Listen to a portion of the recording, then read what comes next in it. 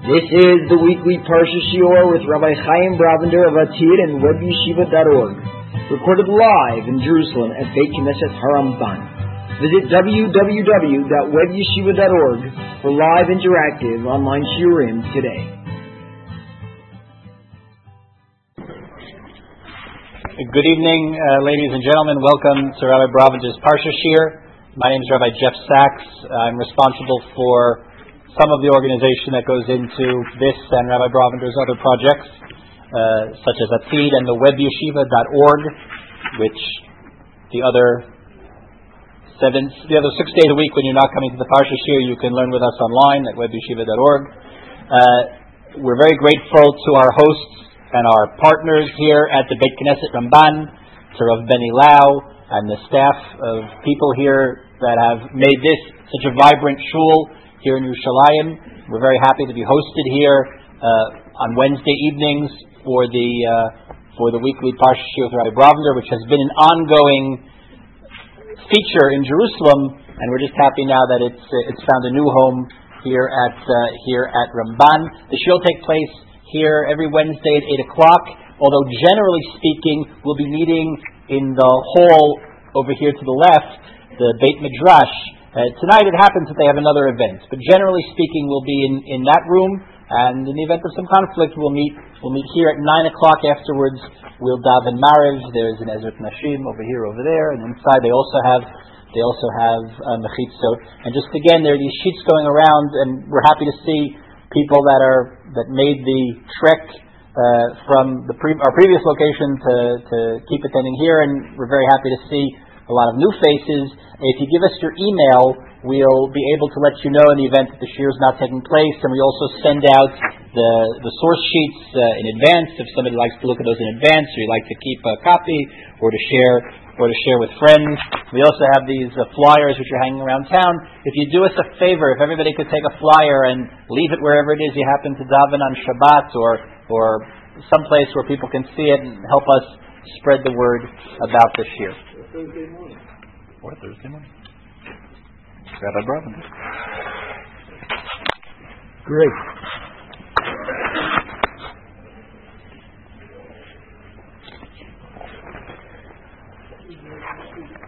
Hi. I would have said those things also, but he didn't trust me. So he came to say them himself. Yofi. What I'd like to talk about tonight is the story of Yaakov Avinu leaving Lavan. Like, it's a long story in the Torah. It's Perek Lamed Aleph until the end of the parasha. A long story, a lot of information about the parting of Yaakov and Lavan. And it's not obvious to us at first why all this information is necessary, and it's not even obvious really why this is happening. So let's look at the psukim. You see, those of you who've been in the shiur before, you know I like to put the Rashi in, but tonight there's no Rashi. But there'll be other surprises. Look at what it says in the Torah. It says, Vayishma et divrei b'nei Lavan lemor, lakach Yaakov et kol asher la'avinu, u'me'asher la'avinu asa et kol ha'kavod hazeh. So there was already a difference of opinion about Yaakov's status. You remember there was this story about the sheep and the sticks, and if they looked at the sheep, they came out one way. The sticks, the sheep were born, they looked one way, and the other sheep looked a different way. And there have been even attempts in modernity to explain how that might have actually happened scientifically. That doesn't interest me. I'm prepared to accept the fact that it happened, even if I don't know how it happened. But there was this difference of opinion between Lavan, his children, and Yaakov. Yaakov thought that he should get it. That's something that he made a deal with Lavan, and he should get it. But Lavan disagreed. Vayar Yaakov pasuk bet et pnei Lavan v'idei deni melki t'mol shulsho.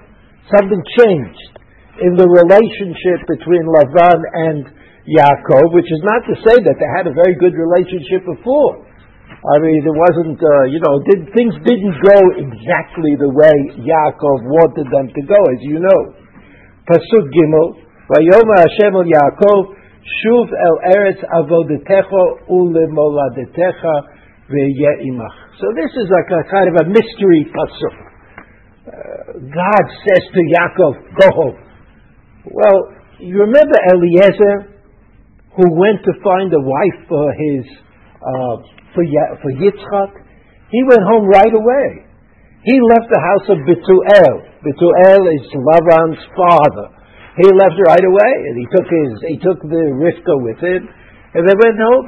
But Yaakov seems to be hanging on in the house of Lavan for some unknown reason. And nothing happens until God tells Yaakov finally, go home. Now we remember that when Yaakov left Eretz Yisrael, directed to do so by his parents, I guess mostly his mother, she was sort of in charge of what was going on. But his father, Yitzchak, agreed. He left because there was this kind of ever-present danger called Esav. And he went, but I would have imagined that the idea was to go back. So maybe it was that he was waiting for God to tell him, it's all clear. But of course that can't be, because it wasn't all clear. When Yaakov got back to Eretz Yisrael, there was Esav waiting for him. And so there was another issue that had to be taken care of. But then even God says to Yaakov, go back. Vayishlach Yaakov, vayikra Rachel Leah, hasadeh el tzona. Now here's like a story within the story. Rachel and Leah, they're the wives. So he calls them Hasadeh el Tzono. I guess private. It was like going into a phone booth. Oh, they don't have phone booths anymore. But in my time, you could go into a phone booth. But today, you just call on the mobile phone. But Yaakov met with Rachel and Leah out in the field with the sheep. Very quiet there. Vayomer lehem re'eh anochi et pnei avichem, ro'eh anochi et pnei avichem, ki inenu I like it Moshe shov, ve'elokei avi haya imadi. Says, look, I see that this is really things are getting very serious. In the past, your father did bad things to me, but now he really doesn't like me. And I want you to know that God sent me a message. God sent me a message. V'atena yidatem ki b'chol kochi avadeti et avichem. Now who's talking here? Is this the man of the house? Is this the boss? Is this a person who knows what he's doing and where he's going? What is he talking to his wives? Doesn't he know when they married Yaakov that they would end up going with him? Isn't that, excuse me, isn't that what the wives do? I mean, certainly in the time of the Bible, don't they go with the what? They did. Yeah, okay, did. Of course, everything is different today. But that was how it was. That was how it was. Pasuk Zayin. V'fichem atel bi v'echlifit maskuti aseret monim v'lo netano elokim l'hara imadi. He's making a cheshbon with them. He's explaining to them why it's important for them to leave instead of telling them, we're leaving. In kol yoman akdim nekudim yesacharcha v'yaladu kol atzon nekudim v'kol yoman akudim yesacharcha v'yadu kol atzon akudim. Pasuk tet v'yatzel elokim et b'knei avichem v'yitein li v'yiveit Yachem atzon v'sa inai v'rebech alon b'nei atzudim alvim al atzon atzudim nekudim v'vudim. This is the part I don't understand. That's why I'm not translating it. Right? I don't know how this happened. It happened. He's explaining to them how he became a millionaire under the auspices of this man who hated him. So he says, like I did this and I did that, all of a sudden all these sheep belong to me. Vayomer sana inecha. Or kol atudim or limol atzon akudim nekudim v'rudim ki ha'iti et kol asher lavan oselach. ואנוכי הקל בית אל אשר נשקת לשם הציבה שנדרת לי שם נדר אתה קום צא מן הארץ הזאת ושוב אל ארץ מולדתך. So God says to Yaakov, the time has come. Yaakov says to his wives, the time has come. It's God who wants us to go. We have to go. We can't say no. Pasuk Yudal, the Tal Rachev Le'ah v'Tomarna lo. Ha'od lo nechelik v'nachalav b'veit avinu. What does that mean? I mean, it could be like poetry. Are we really still part of our Father's household? We're with you. You're our husband. I don't know how that works exactly. But, the two of them are sitting there and they're saying, you are our husband, we're with you. We're not with our Father. But what was the question? What was the issue that is being addressed? That I don't understand so easily. Pasuk Teshvav. Halo dachuyot nechshavnu lo ki mecharanu vayochal gabachol et kaspeinu. He treats us like foreign women. You took our money. What money? What money did they have? It's strange. The conversation is strange to me. I don't quite understand it. Pasuk Tetzayin, ki kol ha'osher ha'tisher tzil elokim me'avinu lanu hu ulevanenu v'ata kol asher amar elokim elecha atzei. So they all agreed that the economic welfare of the family of Yaakov, meaning the future is children. How is children going to buy apartments in Eretz Yisrael? They've got to get out with the money. They've got this money, the someplace. They've got to get it. They've got to get out. So the women in the book of Bereshit, women are all pragmatic. All pragmatic. The men are dreamers and poets, and the women are construction engineers. Right? All the women. They got it right away. They said, this is a matter of money. Let's get our money and run. Okay? Vayakom Yaakov, Pasuk Yizai, Visad Banav et Bashab ala Gmalim. Gmalim, that's how it works. Vayinhag et kol mikdeh b'kol rechusho asher echash v'yikdeh kinyano asher echash v'padan aram labo Yitzchak aviv Arza Canaan. Suddenly, he's going back home. He's not just going to Eretz Canaan, he's going to Yitzchak aviv Arza Canaan. Now, Rachel and Leah didn't know anything about Yitzchak. I mean, they may have heard about him, but they didn't know and had a personal relationship. But they wanted their money so that they could get the support for their children that they thought that they needed. V'lavan halach l'gzod etzono v'tignov Rachel et hatrofim asher la'aviyah. This is, like Shakespeare does this sometimes. Like you don't know why she's doing it, and you know what she's doing, and you know what the trofim are. But they appear later on as an essential part of the story. But let's assume, as Chazal assume, that as Rashi tells us, that trofim are idols, idolatry. So if they represent the idolatry of the age, so it's a kind of a non sequitur. It's like a zetz. You get a zetz. Where are they going? Where are they all going? Back to Eretz Canaan. Where in particular in Eretz Canaan are they going to? To Yitzchak. Who is Yitzchak? Yitzchak is the representative of the belief in one God. He's the son of Avram Avinu. He's Vayelchu Shnehem Yachdav. He understood what Avram understood. And as they're going, Rachel, who agreed that it was in a financial interest to leave the house of Lavan, she steals the trofim. Why did she steal the trofim? What she want to do with the trofim? What do you do with trofim?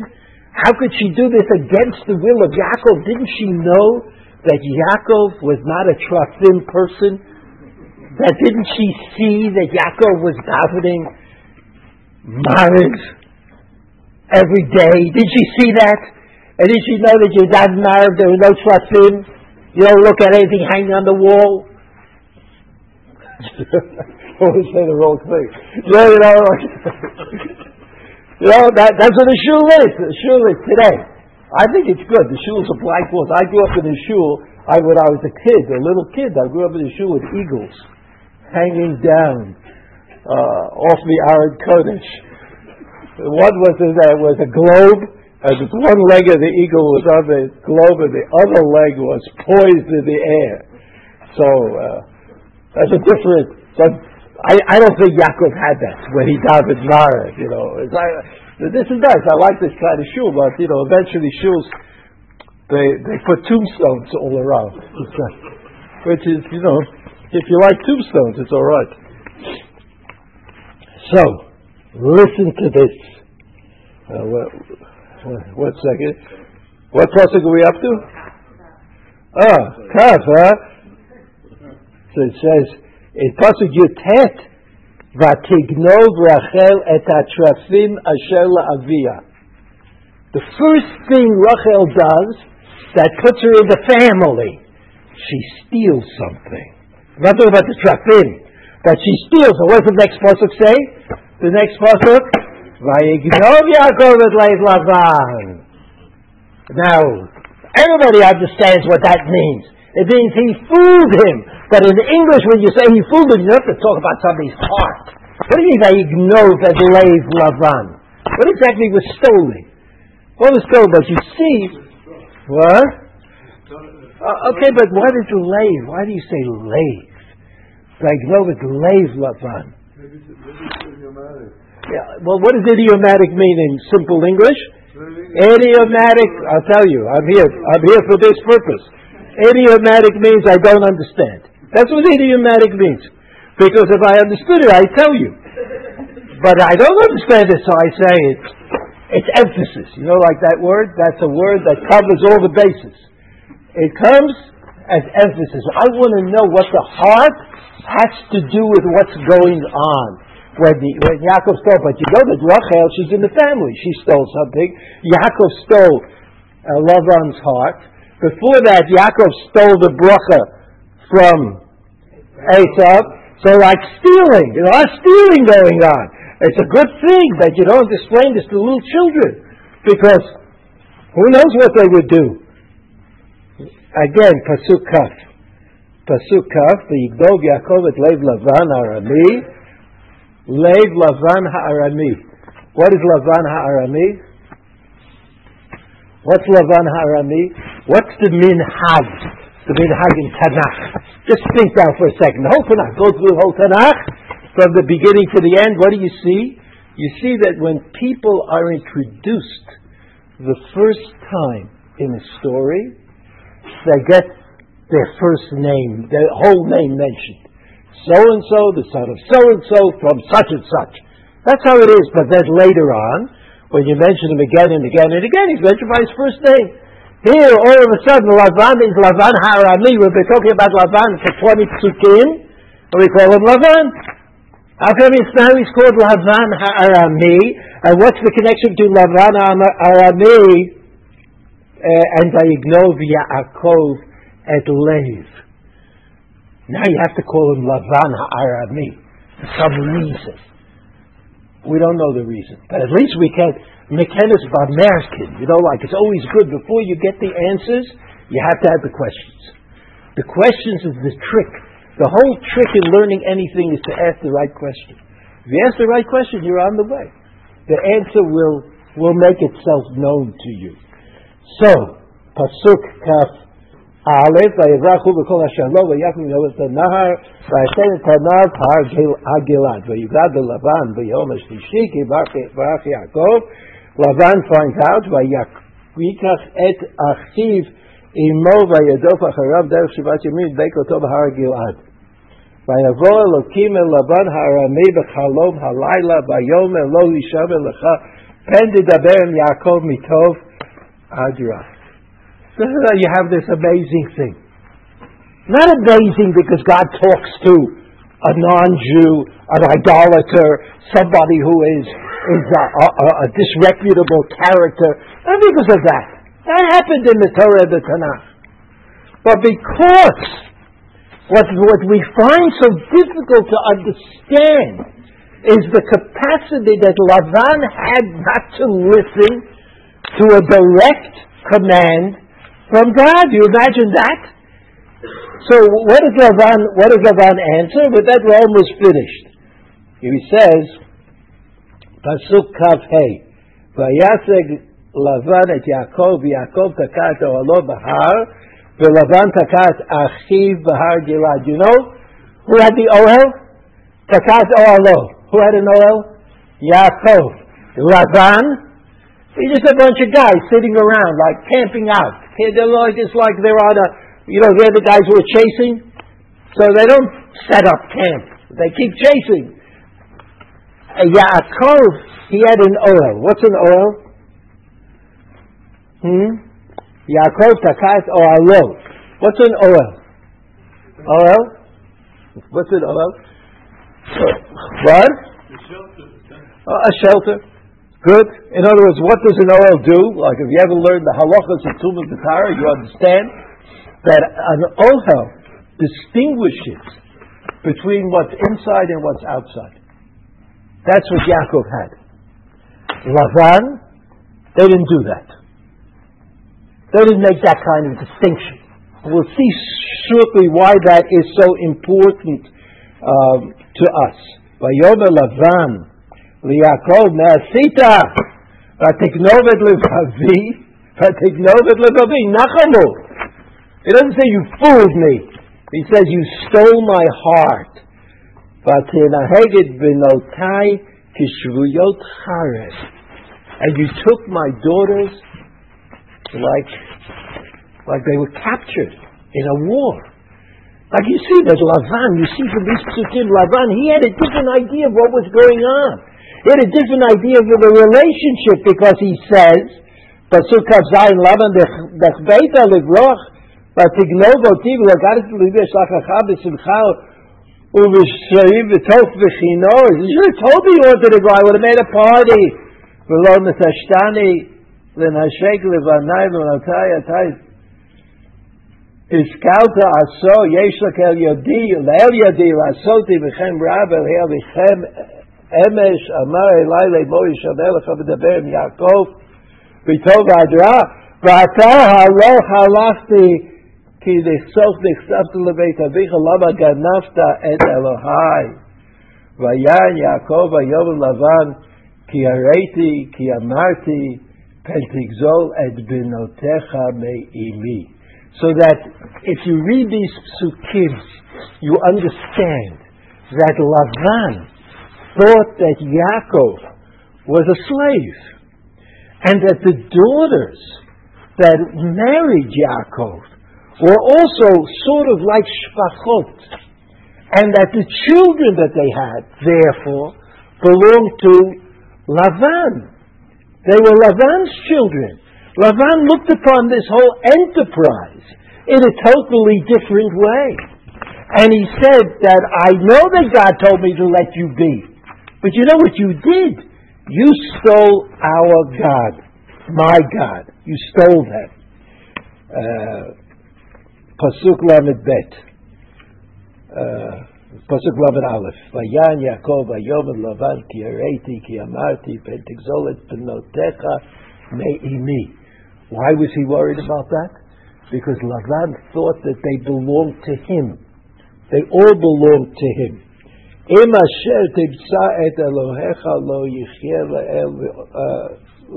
yichye neged achinu akel lecha ma'im adi v'kat lecha v'lo yada Yaakov ki grachel ginavata. He didn't know.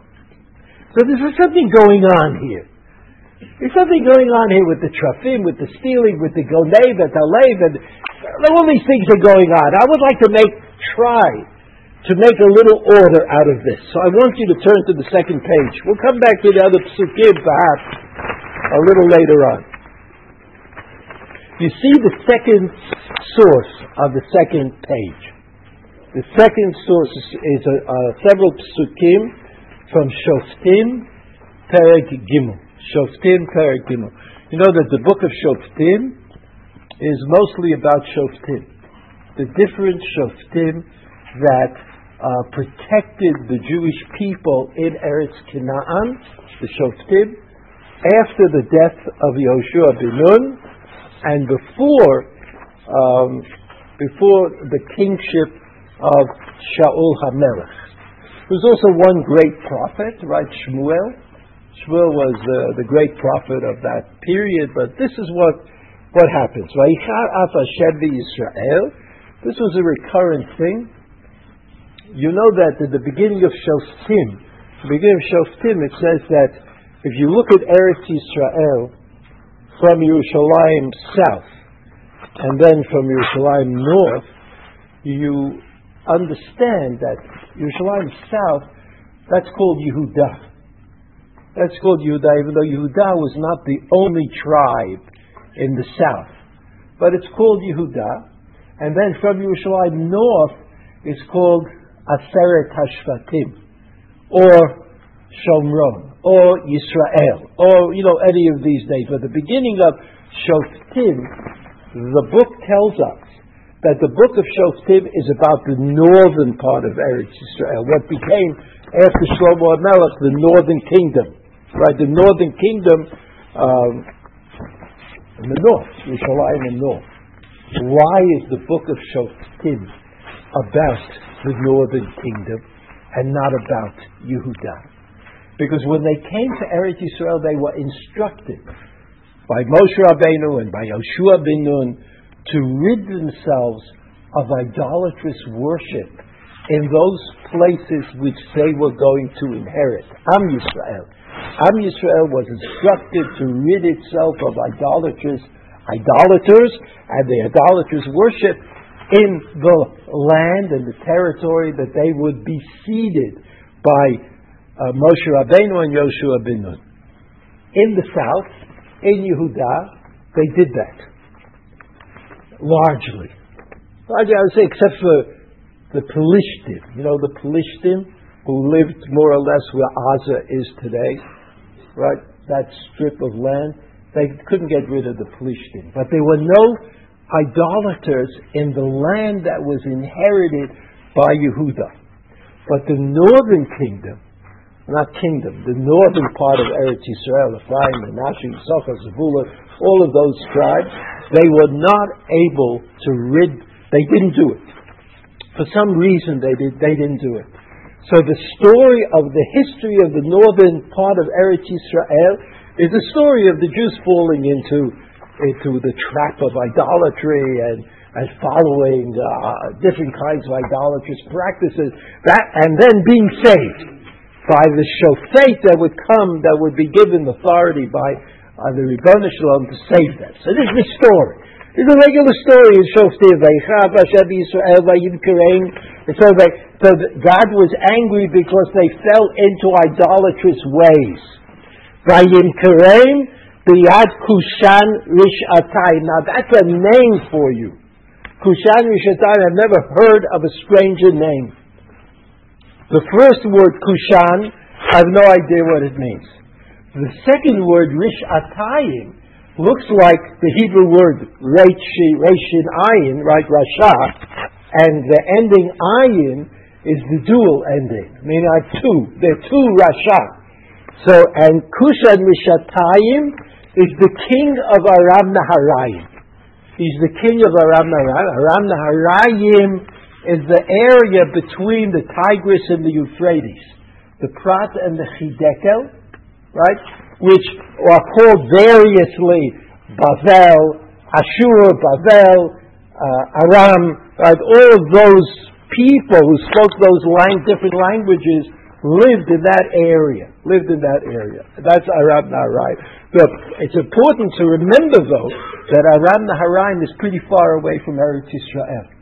I mean, it's like not a short walk. It's a long walk from one to the other. You can do it, but it's pretty far. It's pretty far away.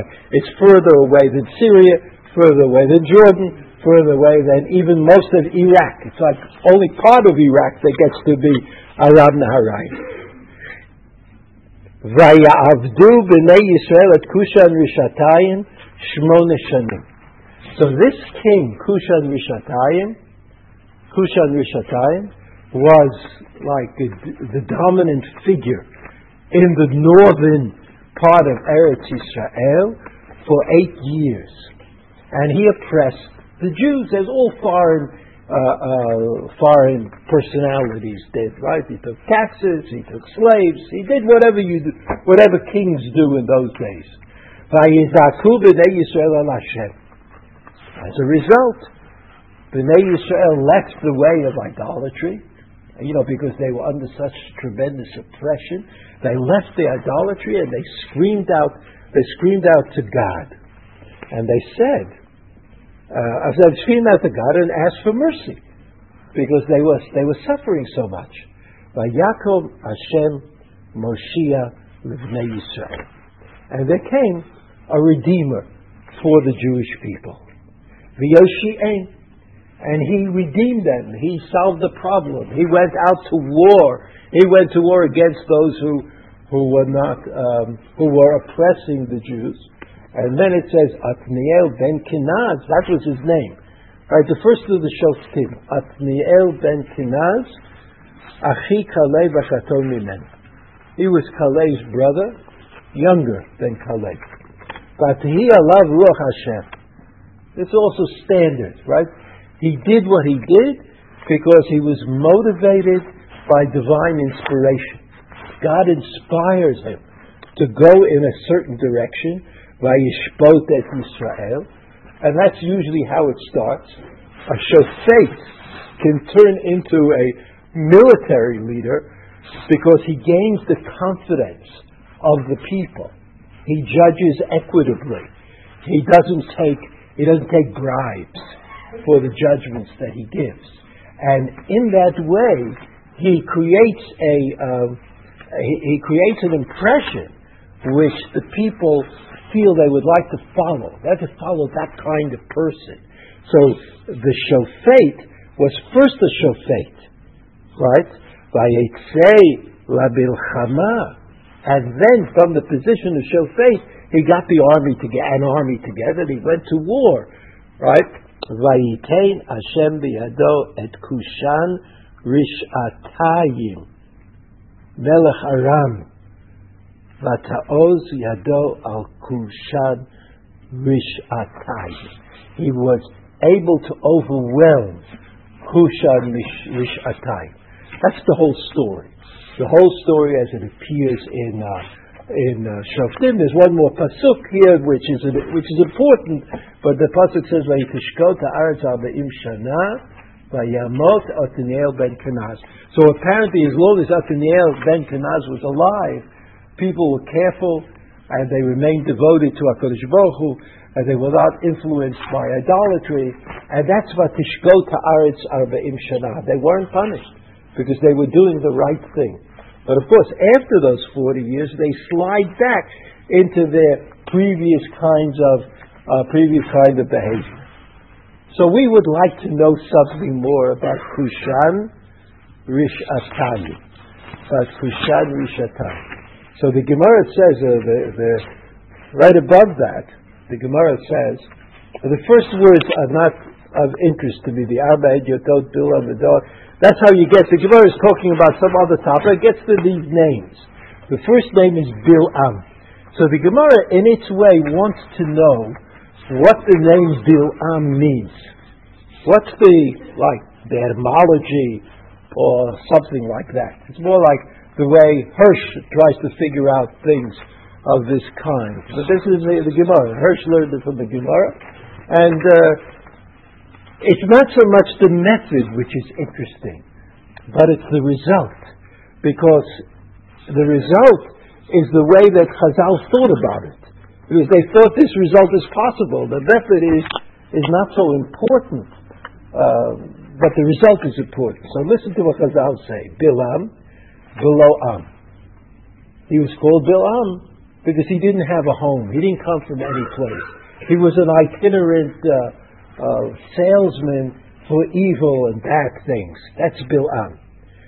Davar acher, another possibility. Bil'am shebala'am. He tried to swallow up a nation. That's Am Yisrael, right? Bil'am came and he tried to swallow up the whole nation. Ben Ba'or Sheba'al Be'ir. Be'ir is another name for animal. If you learn Bava Kama, you know that the sheep are called Be'iro. So we're talking about somebody. Iron. What? Iron. Which? The sheep are with an iron. With an iron. The Be'ir is with an olive. What's with an olive? Ba'or? Well, No, but we're talking about Bilam ben Ba'or. That's with an iron. Bilam ben Ba'or is with an iron. So he had relations with animals, right? That's Ba'or. Now, Kushan Rishatayim. You're missing the part of the Gemara. The Gemara says that Bilam was Kushan Rishatayim. Bilam was Kushan Rishatayim. But that doesn't interest me so much, because what the Gemara then explains is why the king of Aram was called Kushan Rishatayim. Ready? Davad Shtei Rishuyot b'Yisrael. He did two evil things to Yisrael. Achat b'imei Yaakov, v'achat b'imei Shefot HaShoftim. Achat b'imei Yaakov, v'achat b'imei Shefot HaShoftim. So again, Kushan Rishatayim, whatever his name was, he's called Rishatayim because he did it twice. What did he do twice? He came and attacked the Jews. The first time that he came to attack the Jews was when Lavan came to attack Yaakov, about which we say every Pesach. And if you read that part of the Chumash at the end, it's the summer months. So we say Arami Oved Avi. What does Arami Oved Avi mean? The Aramean. We'll say this pshat. The Aramean wanted to destroy our father. Who's our father? Our father is Yaakov. Who's the Aramean? The Aramean is Lavan. Now, what do you mean he wanted to destroy our father? He wanted to destroy our father. What's the big deal here? And what's this got to do with Kushan Rishatayim? What's it got to do with this? Let's go back to the first, what we learned. And we know the story of the Trafim. He looked for the Trafim, he wasn't able to find them. But at the end of the story,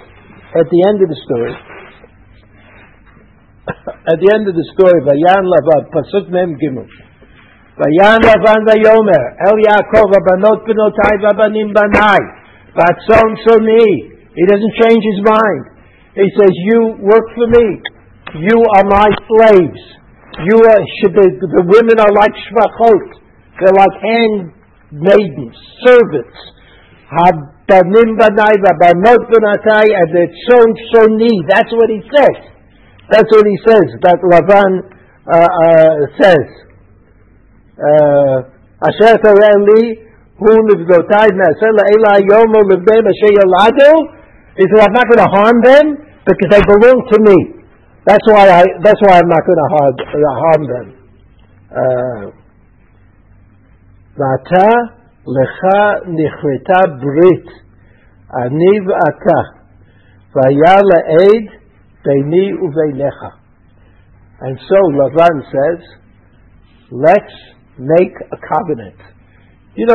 From time to time in the book of Breshit, the oddest covenants are established, right? Avraham Avinu, Avimelech, Yitzchak, covenants. There are all kinds of agreements. All the agreements have to do with peace. What is the particular agreement that's being made here? Listen to this. Vayikach Yaakov l'cha nichreta brit ani v'ata v'yala eid beini uveinecha. Eid, brit, aid, something else. What's an aid? An aid is something that's there all the time. For example, a pile of rocks.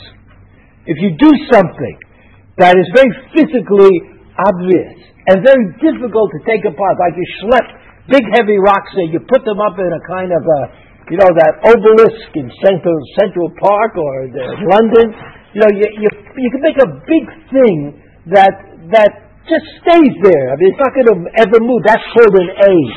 That's a witness. Because when people see it, they say, oh, I remember Yaakov and Lavan, they've had this agreement. Now, what is their agreement?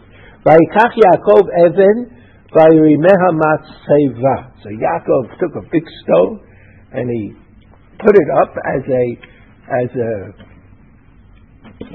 some kind of a fixed stone.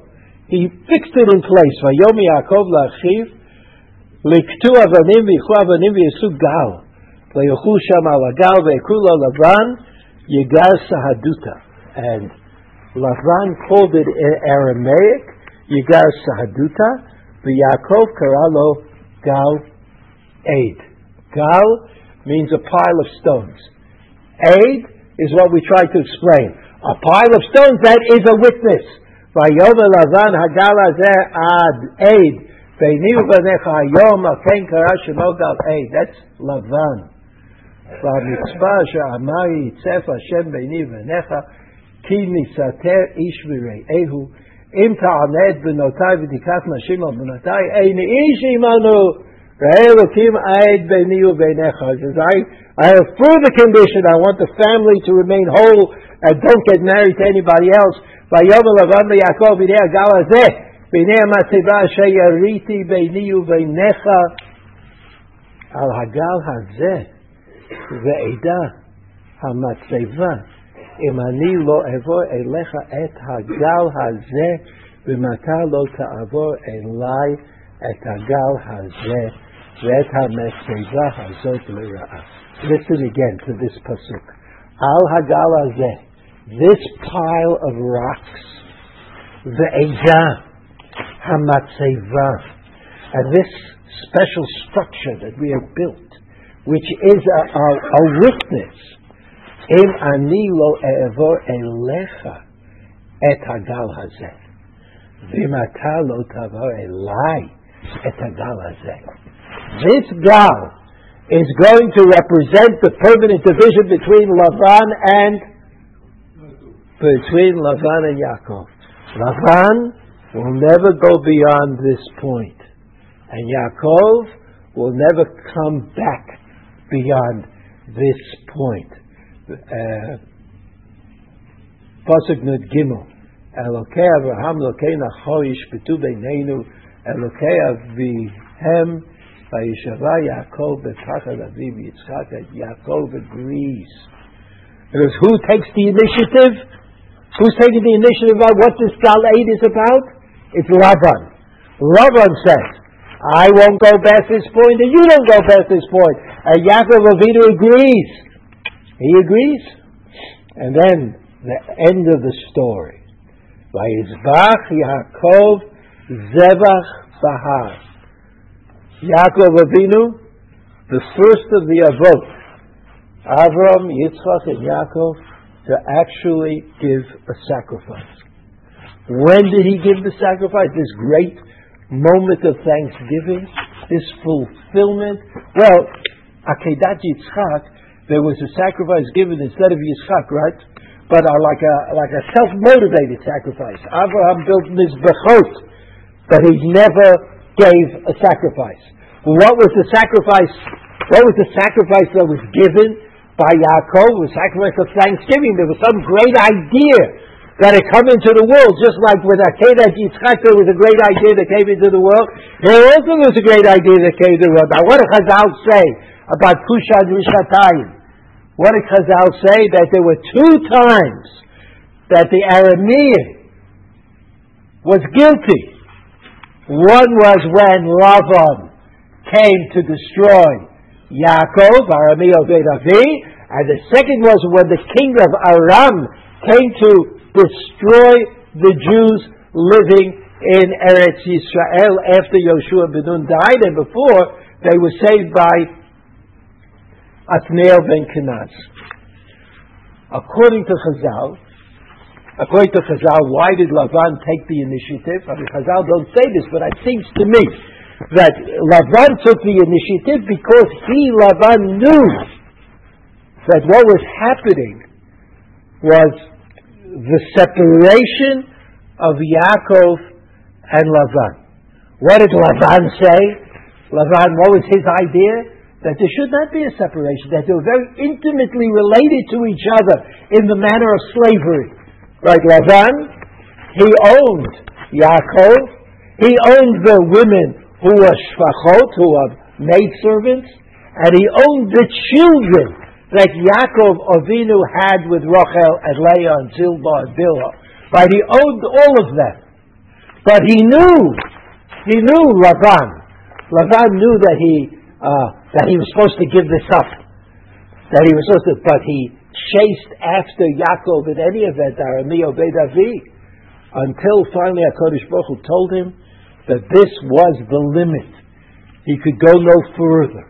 Not only would he not be able to destroy Yaakov, but he wouldn't even be able to follow Yaakov to Eretz Yisrael. He wouldn't be able to go in that direction. He wouldn't be able to look after his supposed property.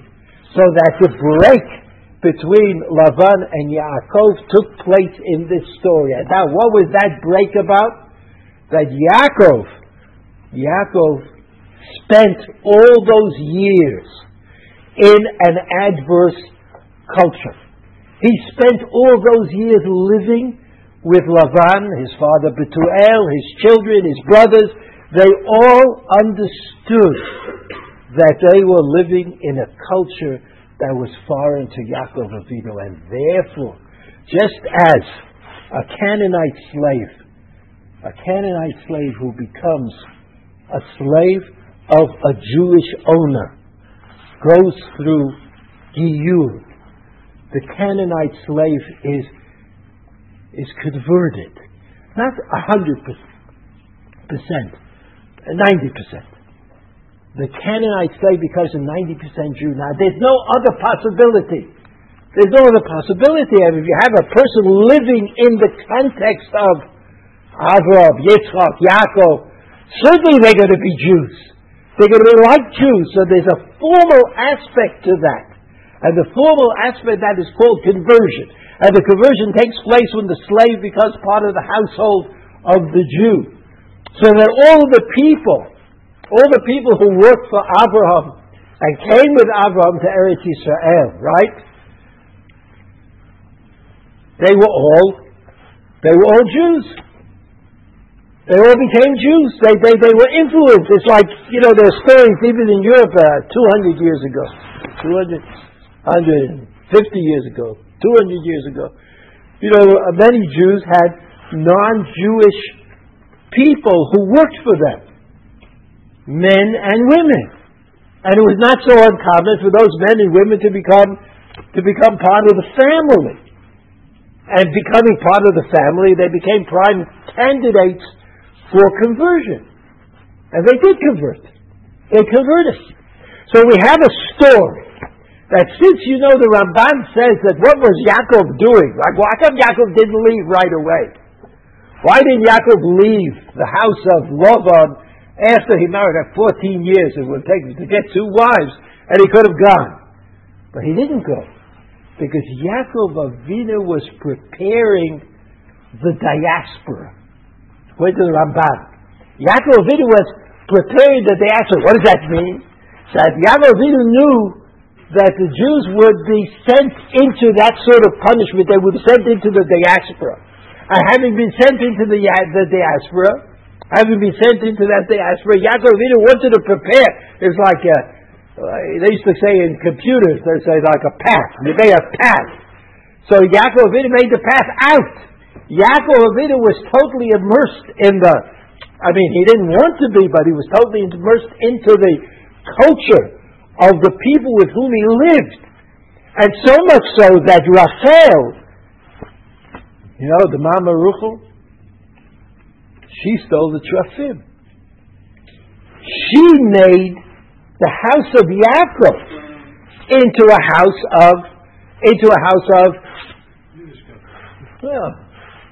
of idolatry. She did that until Yaakov put his foot down in the next week's parasha, and he said, "Got to get rid of everything." But they came from that world. It wasn't like Rivka. Eliezer put Rivka on a camel, and he marched off. And he said to Reb, you better forget anything you ever learned in your life. This is a new world you're going to. But Yaakov, he lived with his wives, 4 of them, his children, in a non-Jewish context, and the reason for that was, according to the Ramban, to prepare the way for Am Yisrael to be able to dislodge itself from that world in which they were living. And so when Ezra and Zerubbabel said to the Jewish people, come, let's go back to Eretz Yisrael, they did.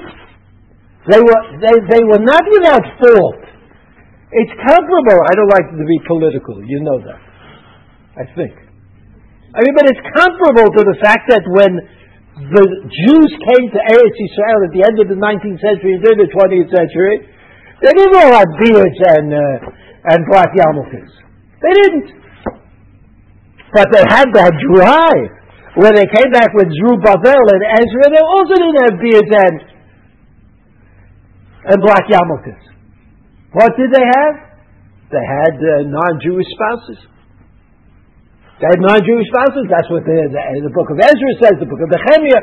That's what the Gemara says. We're learning the Gemara on Web Yeshiva. Today, this morning, we learned the Gemara about the problem of Yichus and Kohanim, that they weren't able to establish clearly who a real Kohen was. In those days, in the days of Ezra, and in the days of Shmuel, in Bavel.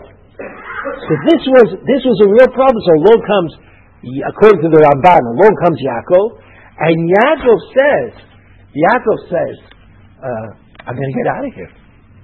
Lavan says, you can't get out of here. You're a slave. It all belongs to me. God said, don't bother him. And Lavan said, all right, I won't bother him, but I'm going to tell him what I think. That's what I think. And at the end, he didn't understand. So the rejuvenation of Yaakov Avinu on the way back to Eretz Yisrael was that he was able to put up an ohel in the face of Lavan, his father-in-law. He was inside. He finally had achieved a circumscribed space, and Lavan was not in that space. And so Chazal said, Rishatayim, what are the 2 terrible things that the Arameans did? What are the 2 different that I remember? What did they do? They crossed the line. The king of Aram in the time of after Yoshua ben Nun, he certainly crossed the line, right? Because wherever the line was, it was someplace in between Aram and Eretz Yisrael. So he came to conquer Eretz Yisrael and he crossed that line. But so did Lavan. Because Lavan should have understood that there was a line. And that that Yaakov and Lavan were going to separate one from the other. And as they separated one from the other, there would be no place for Lavan to proceed. So when we say that Arami Oved Avi, we say Arami Oved Avi, it means not just that he wanted to kill Lavan, he wanted to kill Yaakov, but that he wanted to return Yaakov to the untenable situation. And then poetically you see that the king of the Arameans, Kushan Rishatayim, was able to conquer the Jews in the north of Eretz Yisrael, where idolatry had not been completely stamped out. In other words, he found somehow a kindred spirit, but nothing about Yehudah. The king of Aram couldn't go near Yehudah because the idolatry had been stamped out in Yehudah. Now, before I leave, I'd like to just tell you one thing, but I won't be able to do it all. There's a book I like called, the second page towards the bottom, Likutei Halachot. This is a book that was written by Rav Natan. Rav Natan was the outstanding student of Rav Nachman of Bratslav. He starts out by quoting the Arizal. You know about the Arizal? He gets into a lot of things, the Arizal. It's like people Listen what the Arizal said. He said, Gal Eid, remember? That's what Yaakov Avinu said. Gal Eid. Gal Eid, he said, Zebashidas Lag Ba'omer. How's that? That's a good one, no? Gal, Gimel, Lamed, is just like Lamed Gimel. Like Lamed Gimel. So Yaakov Avinu said, Gal Eid, of course you're talking about Lag Ba'omer. Don't ask me any questions about history, or chronology, or anything like that. I'm not interested.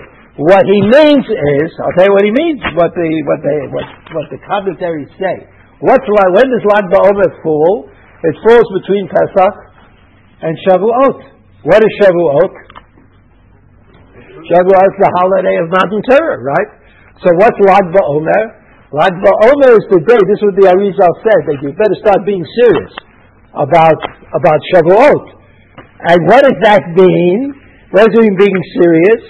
He says, Shu B'chinat Aragal Hazeh, Kimuvah B'Kavanot. That's a book that quotes the Arizal. Hainu Ki Yaakov, Shu B'chinat Kedushat Klal Yisrael, Tzarich La'atzot Gal U'Matzeva, Sheyu Mechitzot Mafzikot B'Mochot, Mipnei Shehu B'chinat Kedushat Klal Yisrael.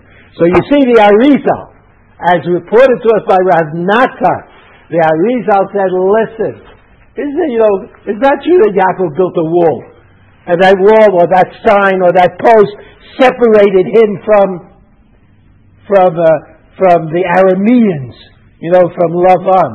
What it means is that if you want to be like Yaakov Avinu, if you want to connect it all, like this how the Arizal connected it all, you want to be ready to get the Torah, you better be able to make a mechitza. A mechitza, a separation. You have to be able to separate the things that you want to think about from the things that you don't want to think about.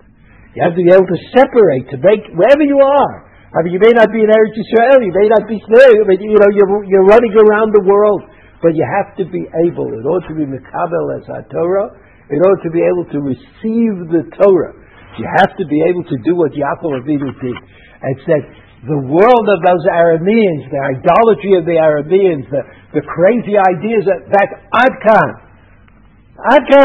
it was a real division. Maybe it was a real division for Lavan because he didn't know anything else, and it was a real division, especially for Yaakov Avinu, who was on his way back to Eretz Yisrael.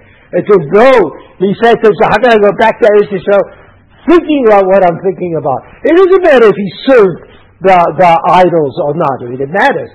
But certainly he didn't. But he was in that world.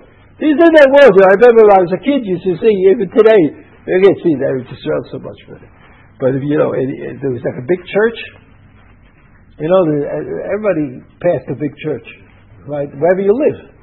If you lived on an Indian reservation, there was a big church there, right there, passed by. So, like it was a world. Like we grew up in a world. I mean, we went to shul, and we went to school, and we learned Torah, but there was this big church. Wherever you turned, there was a big church.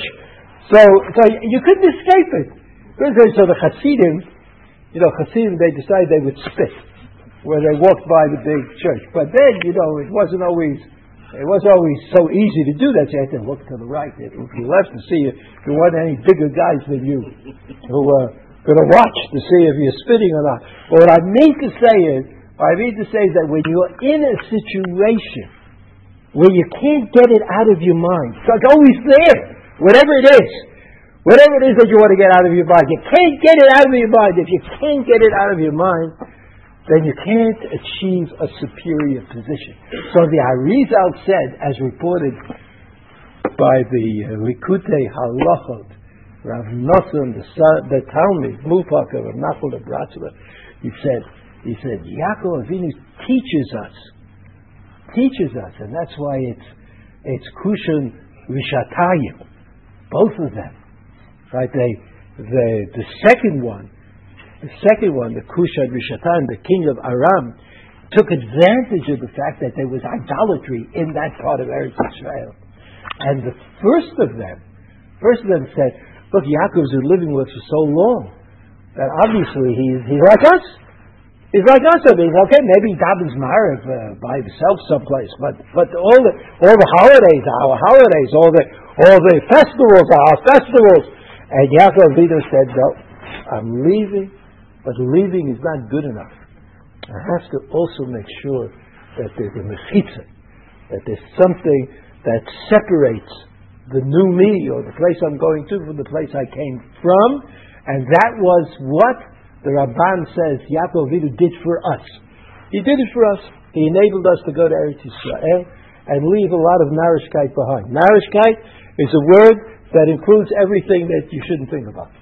So, as the Arizal said, it's thinking. You can think yourself into purity. You can think yourself. You can say, I'm not going to think about that now. I'm going to think about something else. A good way to do it, I suppose, is to either learn some Chumash or read Tehillim and have a good Shabbos.